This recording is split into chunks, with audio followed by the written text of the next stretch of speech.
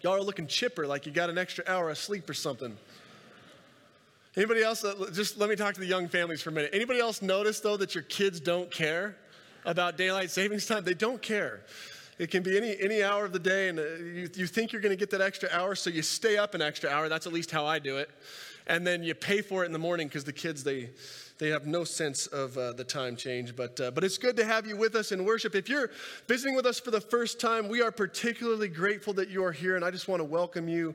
I'm Ryan. I'm one of the pastors here, and on behalf of our elders, we have said we're a church to call home. That's who we believe God's calling us to be, and so we're just grateful that you've found yourself in this place, and our prayer is that you would make yourself at home.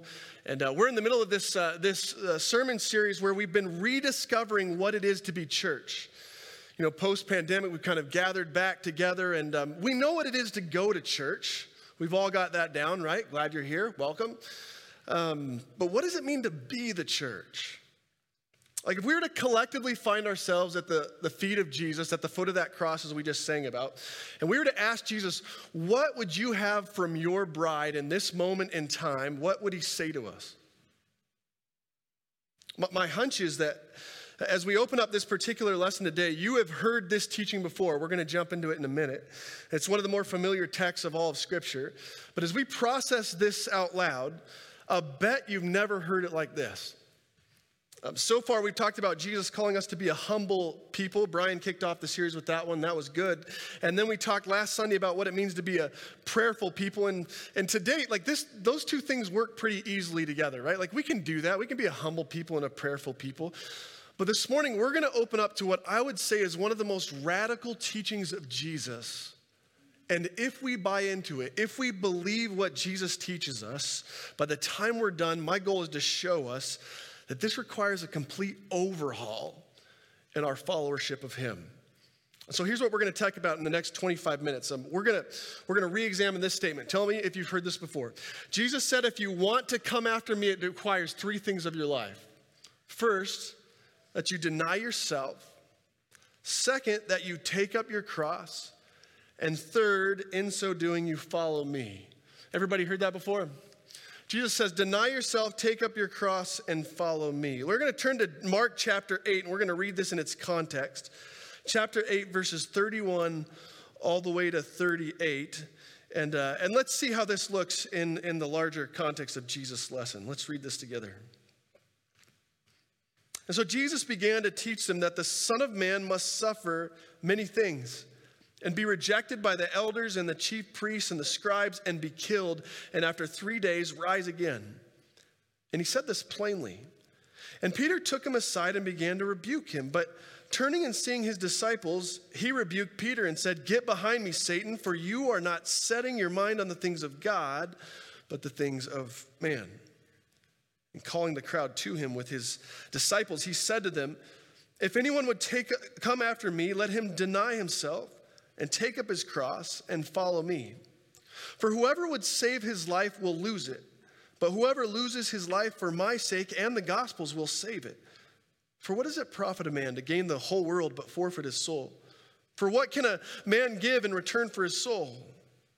Whoever is ashamed of me and of my words in this adulterous and sinful generation, of him will the Son of Man also be ashamed when he comes in the glory of his Father with the holy angels. The grass withers and the flower fades, but the word of our God endures forever.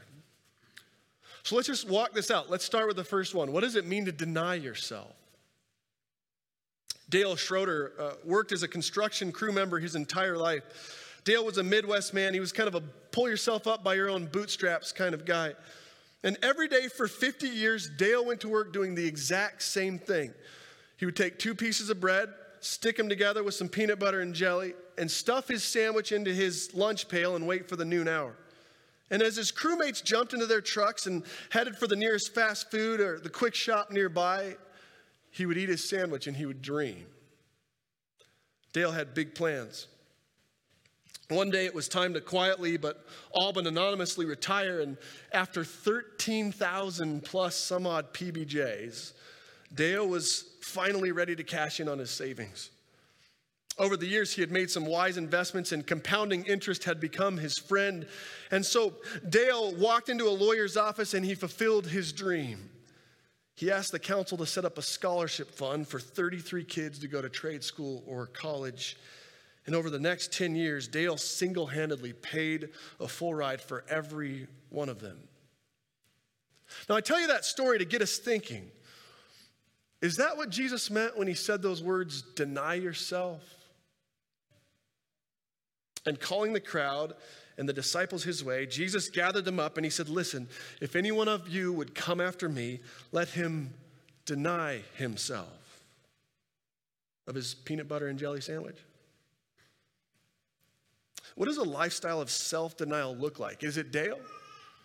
I think when we hear this teaching of Christ, and many of us have probably heard it repeatedly throughout our lives, we automatically think of giving something up, right? To deny myself in a way is to withhold something tangible for Jesus' sake. If you grew up in church land, maybe you think of the season of Lent. Anybody heard of that before, Lent season? You know, Lent is the time of spring before Easter where we give up sweets or alcohol or television. And you give that something up to focus on your faith, right? But if you read this story and you put that lens into this story, you've actually missed the point. See, this is important. When Christ used those words, he didn't mean behavioral management or self-restraint. No, Jesus said, don't deny yourselves just of things, deny yourself. See, when we come at the gospel, it's this complete 180-degree reorientation of life. It's not that we give up something for Christ, it's that we give ourselves up for him. In fact, here's my definition. I'm going to muddy the waters. It's going to get really confusing, but look at this on the screens. Here's my definition. To deny yourself is to remove yourself from yourself. Thanks, preacher. To remove yourself of yourself. Let me just see if we can unpack that a little bit.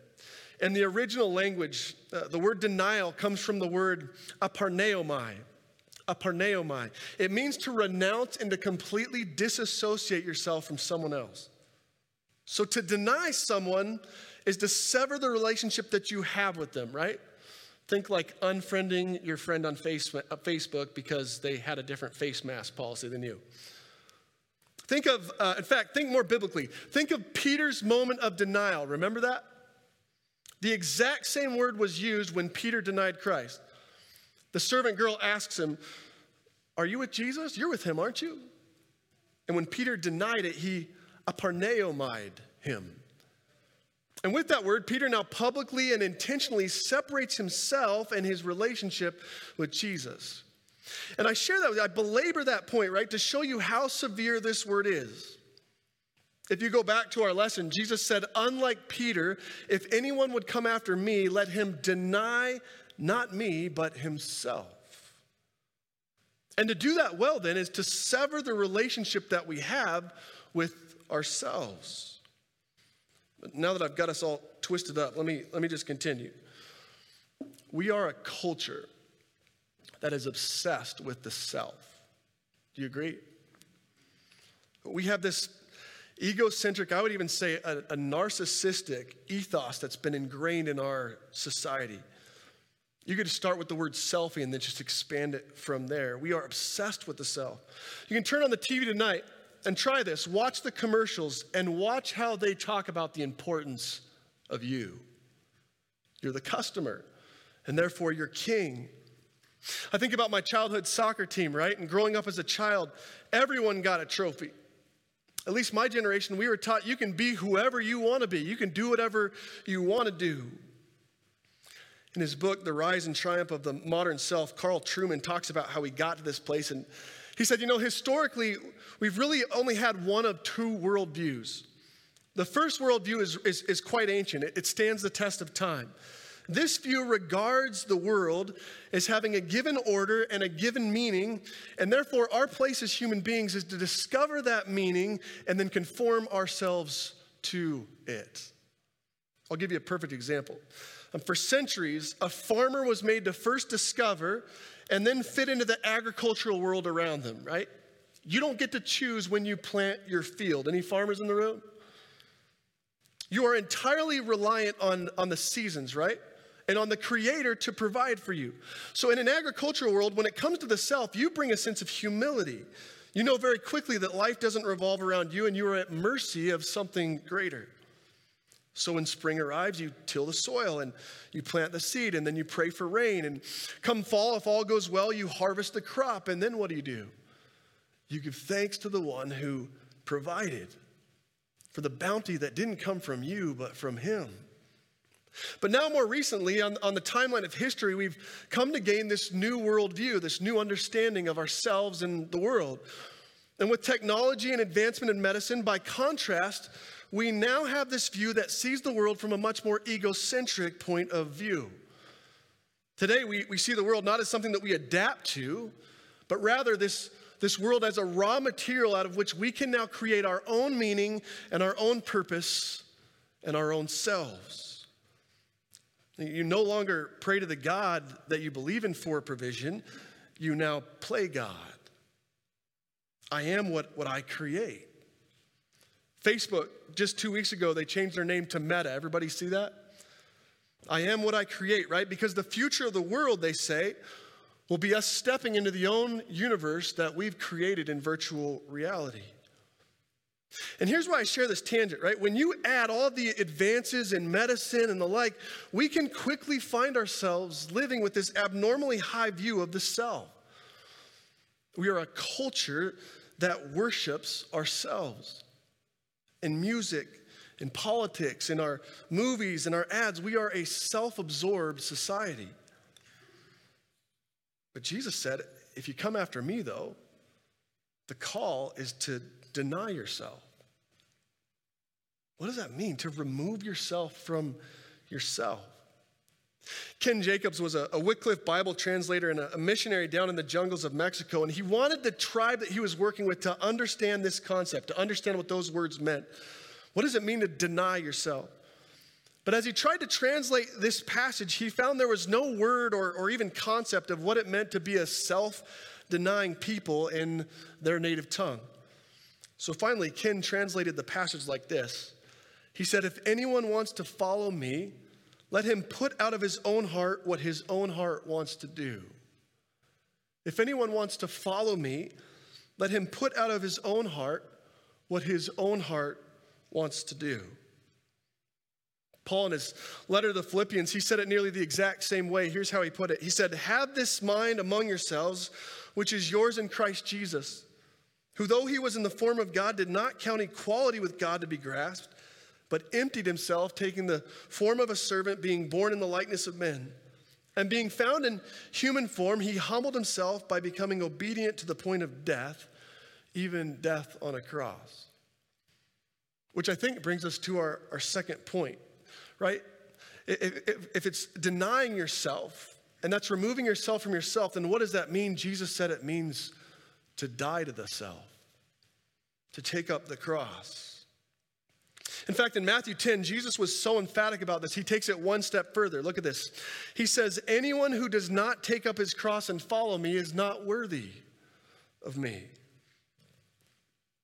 Down in Texas, a woman by the name of Shirley Digert, she'd always wanted to jump out of a plane and skydive. And so for her 54th birthday, her children and her grandchildren gifted her with the trip of a lifetime. She and her skydive instructor, they trained all morning for what was supposed to be a routine tandem drive. They flew up, calm skies, beautiful day. They jumped out of the plane at 13,000 feet, and the first few minutes were perfection. And then her instructor pulled the ripcord, and it failed. The parachute was so tangled up, they were moving at 40 miles per hour, spinning out of control, so he pulled the backup cord. But things were still going too fast, and the backup cord got tangled in the mess, and Shirley thought for sure this was it. In the last minute, her instructor gave Shirley a really odd command. He screamed at her, he said, lift up your feet. Right as she hoisted her legs up, he positioned his body under her so that as they hit the ground, he would take the impact. Shirley walked away with a sore neck. Dave is now paralyzed from the neck down. Again, what does it mean to deny yourself and in so doing, die to self? Is that what Jesus meant? take up your cross? Just consider this with me for a minute. The disciples and the crowd that had gathered around Christ, they had no idea what Jesus was about to do. We have hindsight. We know Jesus was going to the cross. But in that moment, that wasn't even a thought. Like, take up your cross. What is this guy talking about? See, I think here's where we misunderstand this passage. The cross wasn't a reference to Hobby Lobby's home decor. You with me? We have these crosses on our walls, and we put them up in the sanctuary, all stained and looking nice, and we easily forget that this was a tool of execution. Crucifixion was a horrifying, terrifying act. And so the disciples in this crowd, they would have heard this something more like this: deny yourself, take up your electric chair, and follow me. Now, those are jarring words. Jesus is talking about life and death here. Take up your cross means not only are you called to deny yourself, but you're called to die to self. I think often when we think of those words to take up your cross, we get this picture of Jesus carrying his cross through the streets of Jerusalem, right? Or maybe you think of Simon of Cyrene. Remember, he was the guy who was charged with carrying the cross behind Jesus for Jesus' sake. And so with the best of intentions, we translate this passage as a call to carry our own burdens for the sake of the gospel. Except for the fact that, didn't Jesus say, my yoke is easy and my burden is light? See, I'm not so sure this is the intent of the passage. The gospel isn't about carrying a burdensome cross. The gospel is about denying your will and living for God's will. About dying to your sinful flesh such that you can live for Jesus. And I think in a day and age where the modern self is king, these are fighting words. This goes completely against the grain of our culture. It almost seems like a completely different way of looking at life. Dietrich Bonhoeffer, you'll remember, was a German pastor who stood up to the rise of Hitler. And in his memoir, The Gospel of Discipleship, he wrote this. This is a long quote, but it's rich. Just read it with me. He said, "The cross is laid on every Christian. The first Christ suffering which every man must experience is the call to abandon the attachments of this world. It is that dying of the old man which is the result of his encounter with Christ. And so as we embark upon discipleship, we surrender ourselves to Christ in union with his death. We give over our lives to death, and thus it begins. The cross is not a terrible end to an otherwise God-fearing and happy life, but it meets us at the beginning of our communion with Christ. Because when Christ calls a man, he bids him come and die." See, this self-denying, this cross-carrying life, it's not meant to be a burdensome life. It's meant to be a new life of newfound freedom. It's a life where we die to ourselves, to our flesh, to our pride and to our wants, to our selfishness and our arrogance, our vengefulness. And instead, we now make Christ to live in us. Galatians 5:24, "And those who belong to Christ Jesus have crucified the flesh with its passions and its desires." Colossians 3 verse 3, "For you have died and your life is hidden with Christ." 1 Peter 2:24, "He himself bore our sins in his body on the tree that we might die to sin and live to righteousness." I feel like so often in the comfort of our freedoms, we forget just how relevant this passage is for thousands of brothers and sisters in our world. For many, to take up your cross is a literal calling, right? To say yes to Jesus is to say yes to come what may, the gallows, the execution chamber, shooting range. "If anyone would come after me," Jesus said, "he must deny himself, take up his cross, and follow. Because whoever would save his life will lose it, but whoever loses his life for my sake and the gospel's will save it." Let's just look at this last part as we wrap up here. What does it mean then to follow? What does it mean to follow Jesus? I think in many ways, if we're doing the first two well, the last one follows and it falls into place. Now, if you've denied yourself, if you prayed not my will but thy will, and then if you've taken up your cross and if you sort of put Paul's words into practice of dying to your flesh and living for him, then your footsteps are already in line. But I think it's worth saying that there's a temptation in our day to call upon Jesus as Savior, but to leave him behind as Lord. As I said, I think we know what it is to go to church. We know what it is to gather up on Sundays and to worship together, but come Monday, what does it mean to be to the church? What does it look like to be the church when you step back into your work environment? What does it mean to be the church when you drop the kids off at school? What does it mean to be the church when you find yourself in front of a professor on Monday morning who might not agree with your faith? The gospel calls us an entire reorientation of the self. In fact, in Luke's gospel, same story, we see that Jesus upped the ante. He said, when you take up your cross, do this daily.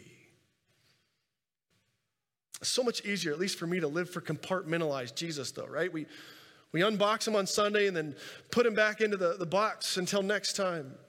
What does it mean to leave my flesh behind and to deny myself and to take up my cross on Monday and Tuesday and Wednesday and Thursday and Friday and Saturday?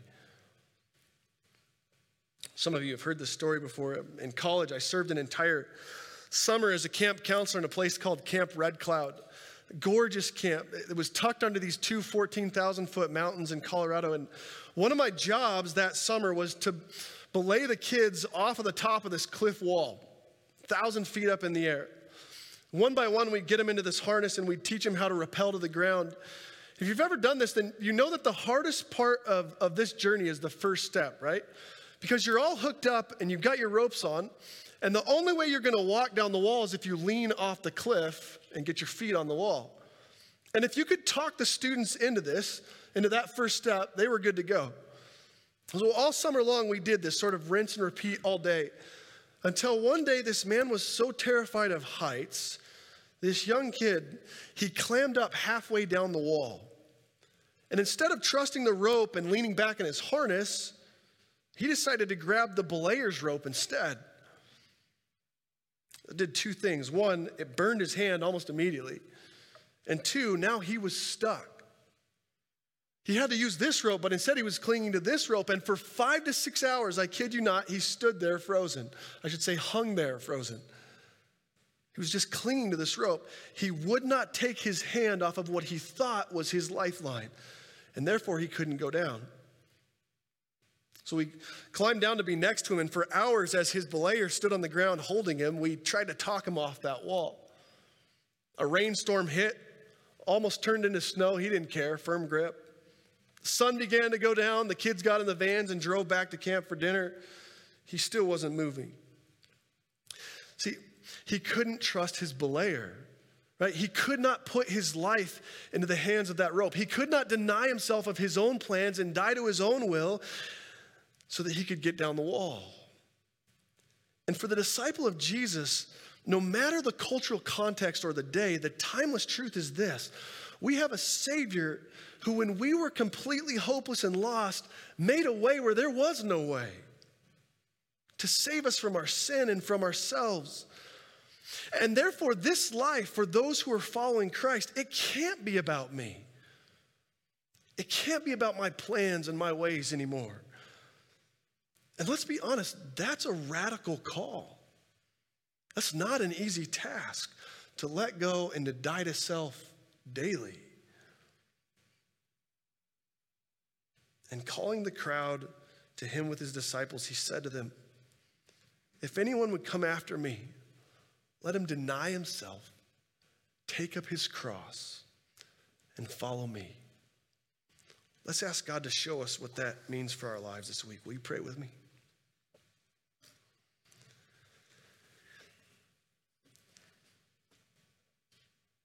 God, we know that your thoughts are not our thoughts, that your ways are far better than our ways. Lord, that we are called as followers of you to seek your will and not ours, and yet, God, so often in a culture where we are told over and over and over again that we are king, where the nuance is that we are even God. Lord, we know this call is difficult. And so, God, we ask by the Holy Spirit, would you come among us and help us, show us what it means to truly deny ourselves, to set down our will for your will. And Lord, help us to truly understand how we take up our cross and die to ourselves such that you live in us. Lord, our heart's desire is to follow you. And Lord, for you to shine so brightly through us that others don't see us, but they see you in us. Lord, we think of that prayer of Paul's of, for me to live as Christ and to die as gain. And so God, we just make that our prayer this morning. Would you help us to live for you and to let go of the flesh in us such that you would be glorified. Show us how to do that this week, Lord. In Jesus' name we pray. Amen.